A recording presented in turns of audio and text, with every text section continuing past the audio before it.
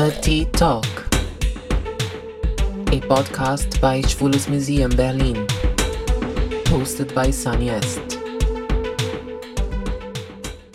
Hi everyone and welcome to The Tea Talk, a new podcast series. My name is Sunny Est, I'm your host, and I'm here today with Alex Alvina Chamberlain, my first guest. Alex Alvina is a writer and performer that I have met some 5 years ago in Berlin at a queer event. I was hosting the event and she was performing. She read and performed a part of her text, My Femininity, and I immediately fell in love with her. Ever since, we have collaborated quite a few times. And welcome, Alvina. Thank you so much. How are you today? Or better yet, what's the tea? What's the tea? Yes. I think the tea at the moment is somehow what I've been thinking about a lot lately has been the way, because I've been on hormones for 2 years now. All right. And the way that this has changed, the way that society has treated me, the way that straight men have treated me, the way that dating has changed, and why and how. Like, these kinds of things are a lot bubbling inside my head. All right. So, I mean, I started hormones, I think, 10 or 11 years ago. And I totally remember that also very long phase. That is not something that happens overnight. Yeah. And changes every day. But I would like to know with you, is it like right now, does it feel more intriguing, or is it like exciting, or is it like mixed feelings? Because this is what also I should get to, because not everyone listening or anywhere knows my entire history. So like, basically, like, I have the trans woman experience, not of like, ooh, I came out and understood that I was trans, and then 3 months later I started hormones. That's not at all what my experience was. I actually, like, around 2010 was when I came out sort of as non-binary. And then for a few years, 2-3 years, I kind of was maybe a bit gender fluid in my presentation. I don't know. I wouldn't call it gender fluid. I would say it was feminine, but it wasn't always so feminine that I got viewed as a woman or as trans. But you know what's fun? Sorry to cut you there, but Yeah. like, it's interesting because I was just yesterday talking to two friends of mine from Brazil, and who are also trans, and the three of us have three different categorizations of trans, so to speak. Yeah. And we were talking about, like, actually we're co-curating a project for Schwules Museum, which is also this podcast is, part of it's a Schwules Museum podcast. And it's part of my fellowship with them this year, 2021. And we were talking about our project because we're curators and it's a trans, focused project. And we were like, yeah, but in Brazil, we have so many other performativities of transition that are not necessarily, it doesn't comprise, or it doesn't require you coming out as trans. You don't have to, because I remember how you presented before, and to me it was very clear, feminine energy, feminine presentation, but not in a way of like, maybe with like boobs or something, but this is, but for me also, as a trans person who didn't have boobs for many years, to me, as a trans person, seeing you, it was more like, I see you. It wasn't like, for me, it was not something like, oh, but this is not really trans. Do you know what I mean? Exactly. And but also by the point that when I met you, I was already identifying as a trans woman. Okay. And then my presentation was very linear in the presentation, that I was always very, very feminine. But the thing was, because I wasn't taking hormones yet, I was still read. I was definitely read by everybody as trans.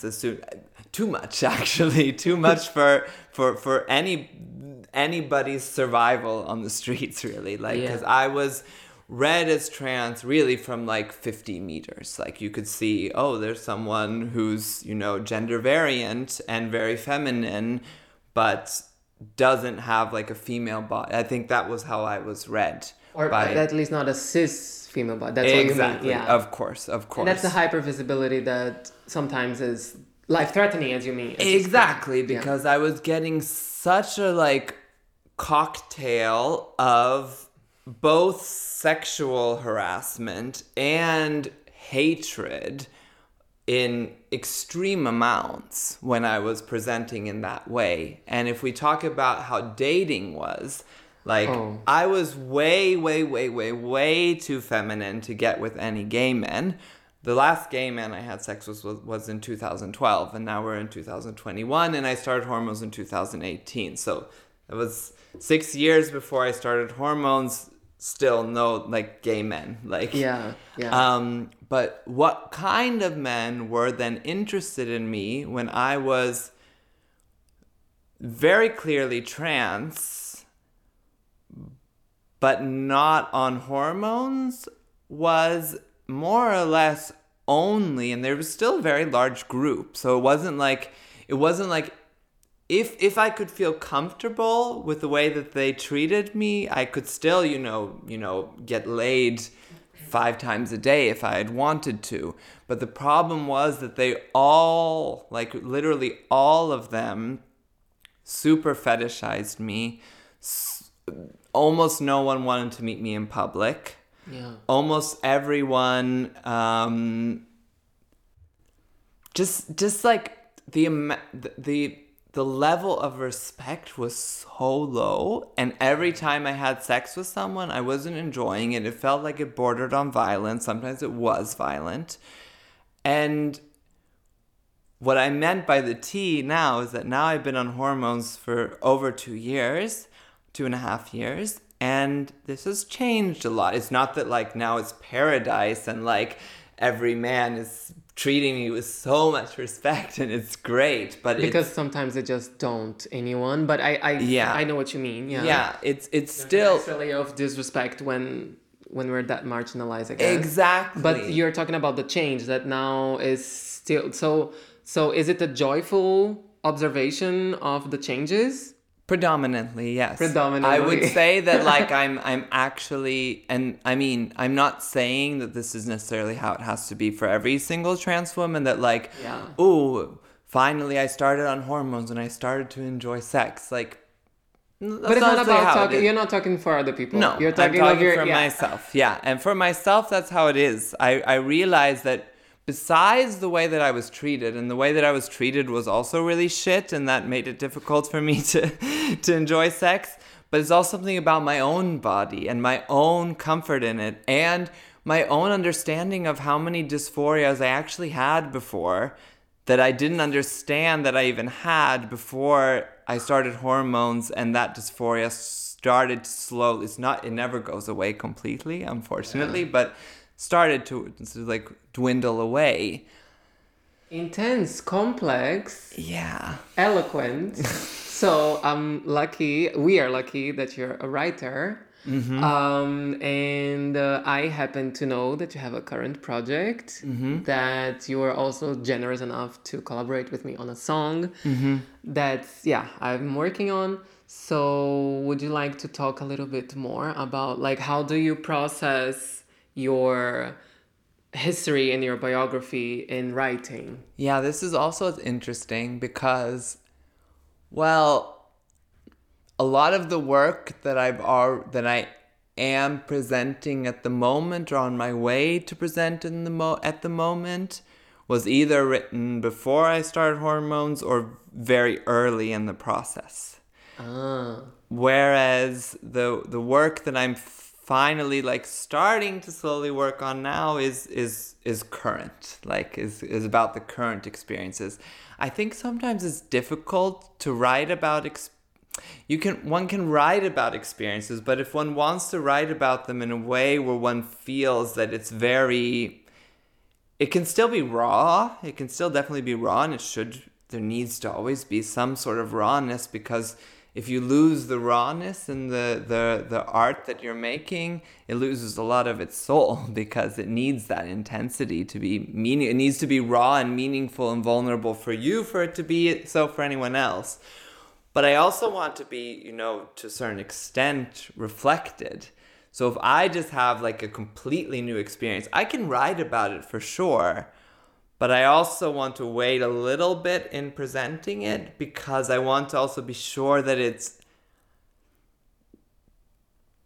not just some knee-jerk reaction where, especially with the hormones, because there's so many different changes. And I realized that there were some things that I wrote in the first 6 months that I took hormones where I'm like, I don't want to present that in this way, because I actually realized after being now 2.5 years that was such a short phase.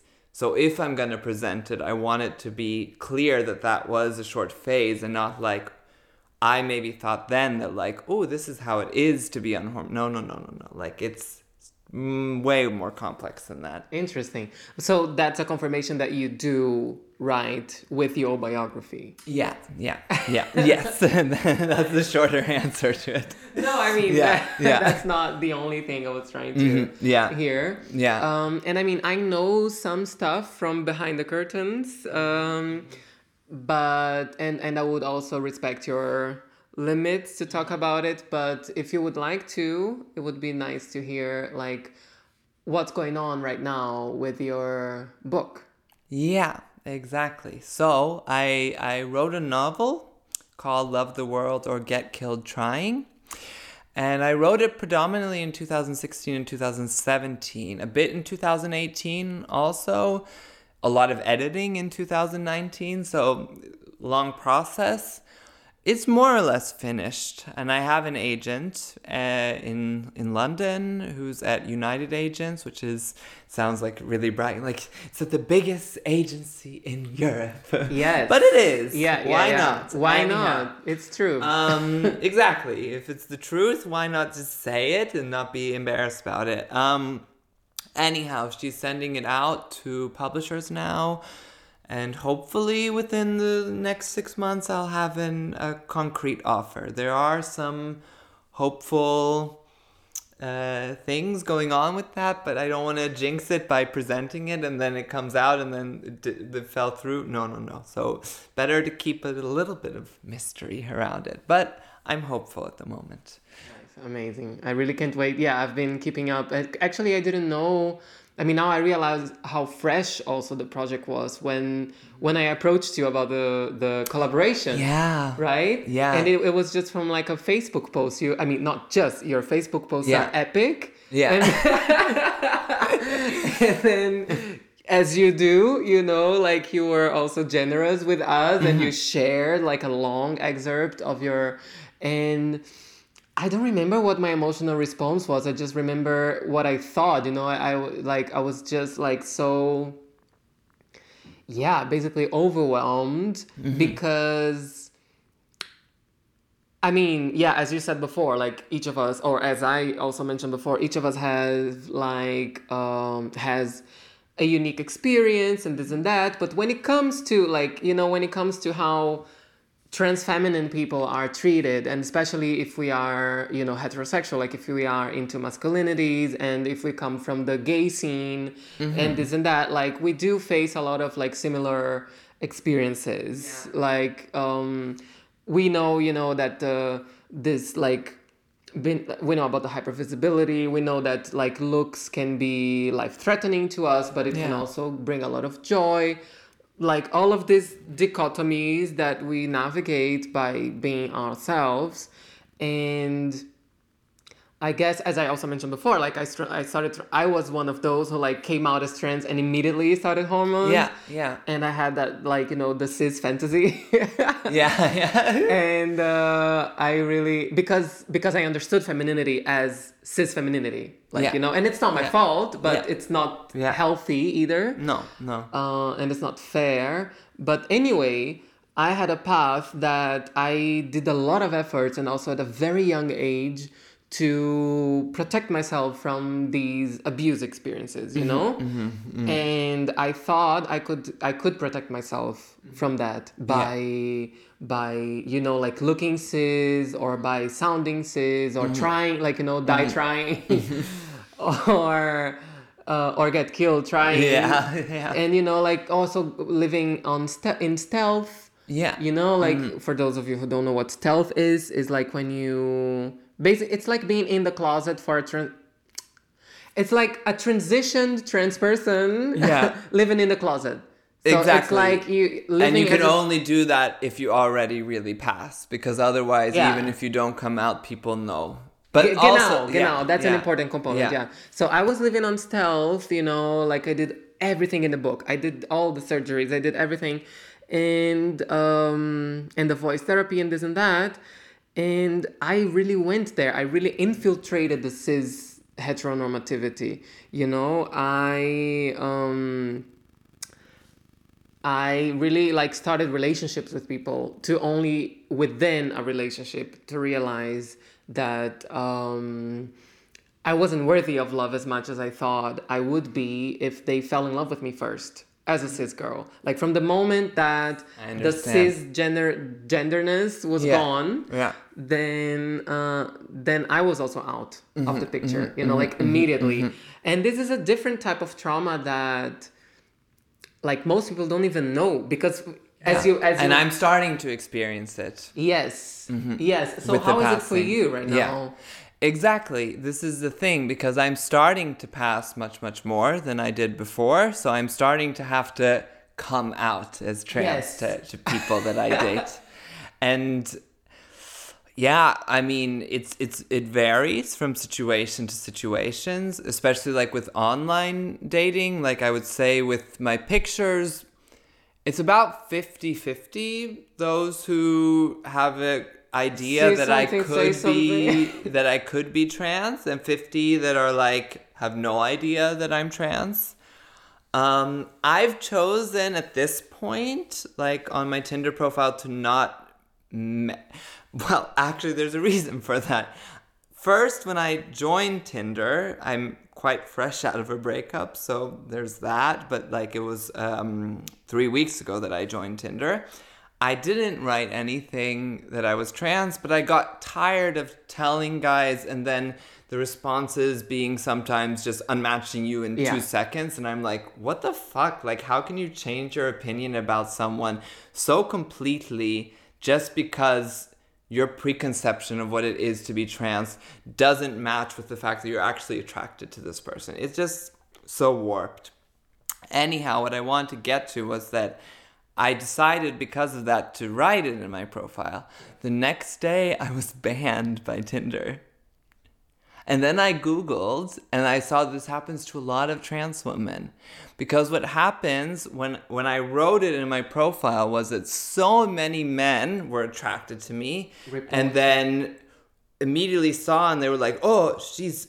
And then they see trans as some sort of, you know, drag queen, which is fine to be a drag queen, but they don't see it as, or like fake, you know. Yeah, so they're I know like, what you mean. Yeah. As if it's like a part-time thing. Like you like cross-dressing. She's not real. She's not real. Like being trans is not real. Then you're not actually a woman. You're just pretending to be a woman. And so you're you know, trapping me, faking me, cheating me. So then they report my profile as like deceitful, and then the Tinder algorithm works that like, oh, this person has been reported say 10 times in one day. Oh, they must be like it must be a fake profile somehow. I see. But then I wrote them and then they gave me back my profile. Anyhow, I now, partially because of that, I don't write it in my profile.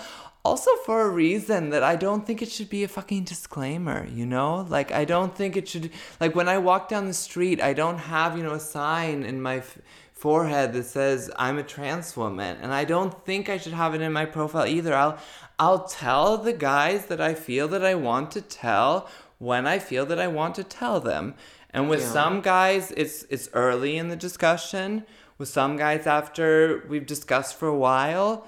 With a few, it's also the first time I meet them, because I think I have a right to choose that.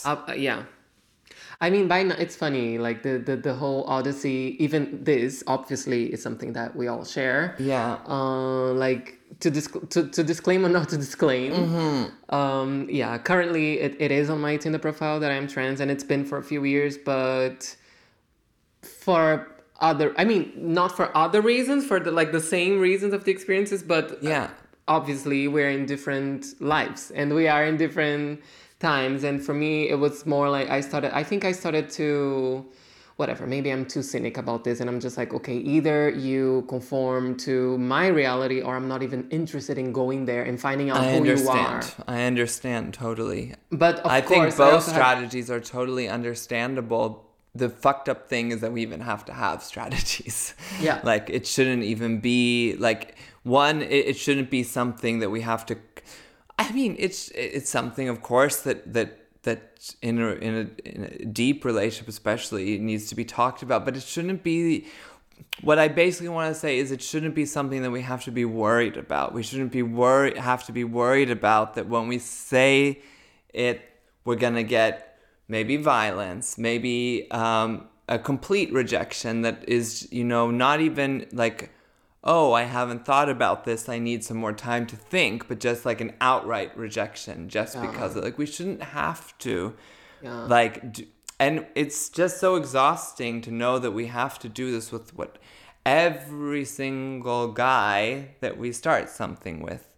And even if this is the thing, it's not like, oh, they're fine with us being trans, oh, then they're a great person. No. Exactly. This is the also, but they could be fetishizing one if it's at the worst end of the spectrum, and even if they're not, they can still be, because they're men, straight men, most of them, some bisexual, but mostly straight men, and like most of them are not so emotionally aware. Most of them are between sexist to very sexist, it's not that like everything is. But what I really realized from the hormones and from being seen more as a woman, albeit a trans woman, but still, like, when I feel that so many of the straight guys, when they see me now, they see somehow a woman, is that the amount of respect versus being seen as the tranny, it's significantly more. And that doesn't mean there's still not many obstacles and difficult things in navigating a relationship with a straight cis man, but it still is at least possible. Like, I feel you. And I mean, obviously, as being like on my end of the spectrum, I also, like being post-op, being this and being that, like also allows me to also navigate some more like higher, level of this basic respect that you're talking about. And sometimes even for me, like, as I said, like, I think my surgery was 9 years ago. So imagine, like, I've really been in this reality for a long time. I'm also growing older in a transition body, which is interesting. But this thing of like, okay, this person was just not, he didn't unmatch me. And then immediately we start considering this person as a potential date just because because they didn't block us. Like, like, this is really like, it couldn't go lower, but I don't want to become melancholy now because I'm too happy to have you here. And you also brought an excerpt of your novel to read for us. Yes. Does it have a title? Is it like a chapter of your thing, or? It's a segment from a chapter. It's about 1/3 into the book, and it takes place by a glacier in Iceland. And other than that, I'll let the segment speak for itself. Amazing. You were right before you start reading. You were talking before about strategies. Like it sucks that we even have to have strategies. So I'm wondering, would you say that writing is a strategy? I mean, it's not a strategy related to. But for you to navigate life. Yeah. Well, I'll say two things about that actually. Okay. If we talk about it related to dating, it's for me it's a beautiful thing. I wish that we were like when it comes to writing, I wish we were in the early 20th century, like writing long romantic letters to each other. I wish this, like, because for me, like when I get a crush on a guy, I want to find out things about him. I want to find out about myself through a correspondence with this person. I want to reach poetic heights. Like, this is how I am. And then today we have, what's up on WhatsApp, and it's like, this is the way we're communicating, like, hey, and then like 2 days later respond, or just really short messages all the time. And I want this, and it's one of many reasons why a lot of cis straight men find me much too intense, is because when I even I don't even have to have a big crush on the guy, just like a slight crush. I feel like when it's about you. It's not about the when my intensity level reaches, for me, 5 out of 10, it's for them 10 out of 10 already. Yeah. All right. So that's the one That's aspect. the one thing. But for me personally, writing is a huge thing, because it's when I am the most despondent, it is the place that I know where I can go to survive, and to feel that survival has a beauty to it. And for me, writing is a lot about poetry and lyricism and creating this magical space in the mind where I'm sort of, for a moment, untouchable by everything else. And this moment doesn't always last very long, but just having it there and knowing when things are at their worst, that's actually when I access it the best, maybe, which is, I'm trying to find other muses, because I don't, want to be in an emergency state in order to create. Exactly. Yes, I feel you very much in that. I'm feeling every little word you're saying. Yeah, and so. I'm getting there. I would say, like, the last few years, especially what I'm better at now is I'm better at maybe being able to do the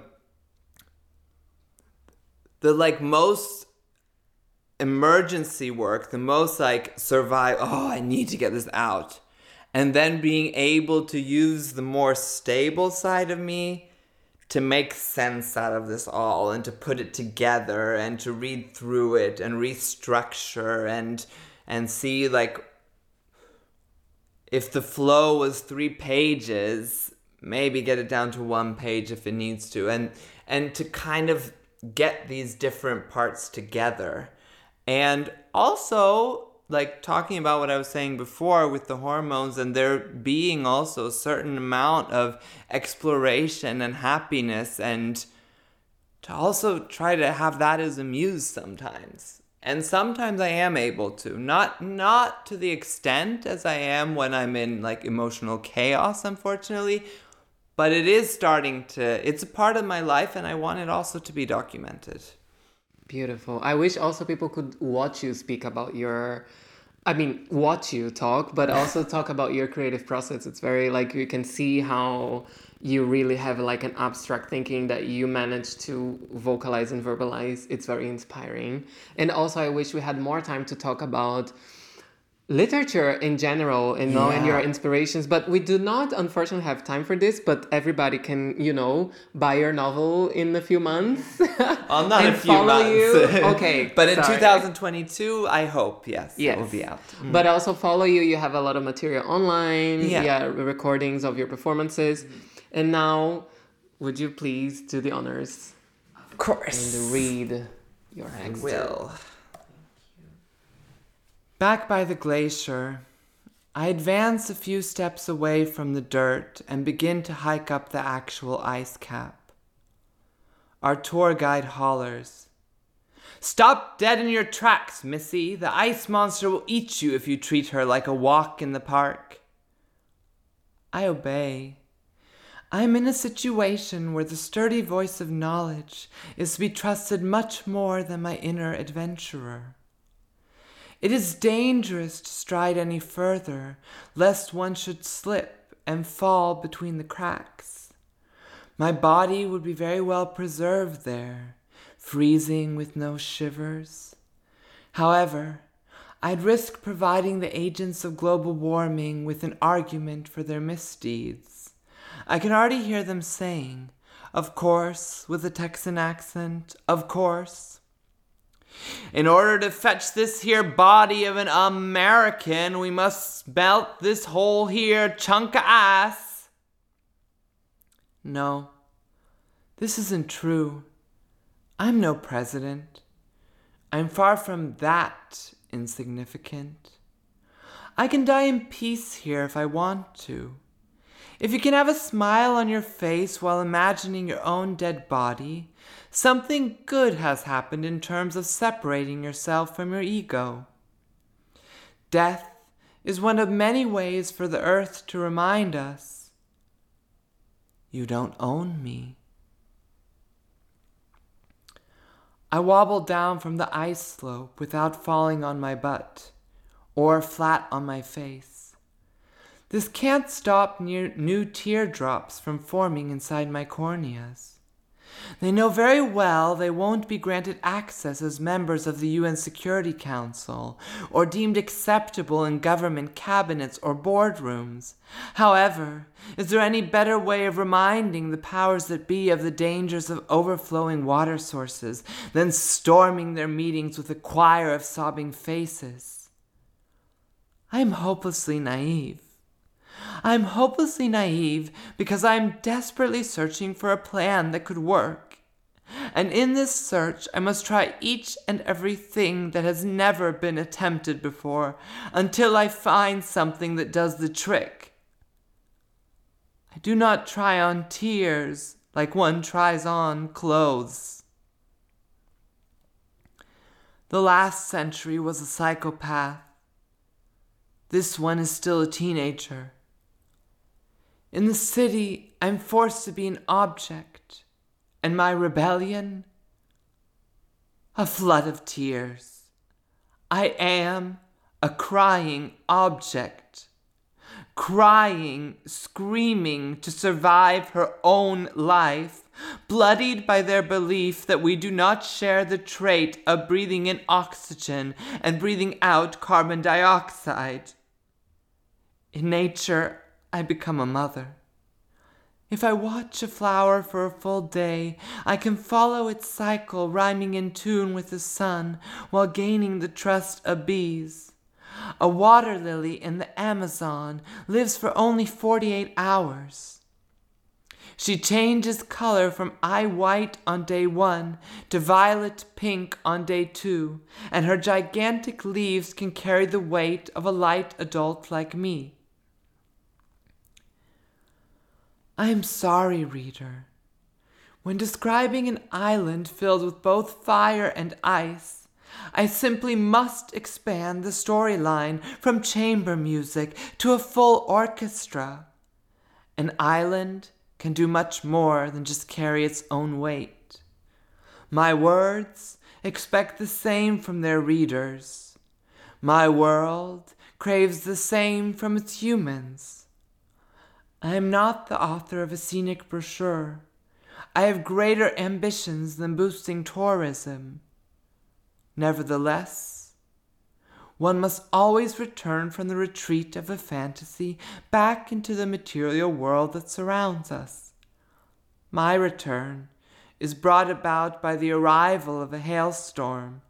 I cannot see the rainbow behind the rainbow, as my visual sense is observing the formation of dancing ice bulbs swaying to the music of wind gusts, sometimes following one direction, other times crashing against each other like they're in a mosh pit. Thankfully, we have now left the glacier behind us and are sheltered by the bus. I am hoping these seeds of ice are a premonition, a sign that a god, a president, or a fool on the hill has listened to my desperate pleas and cries and calls. Thank you very much, Alex Alvina Chamberlain. Thanks everyone for listening. See you next time.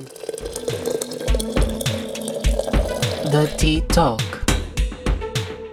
a podcast by Schwules Museum Berlin, hosted by Sunny Est.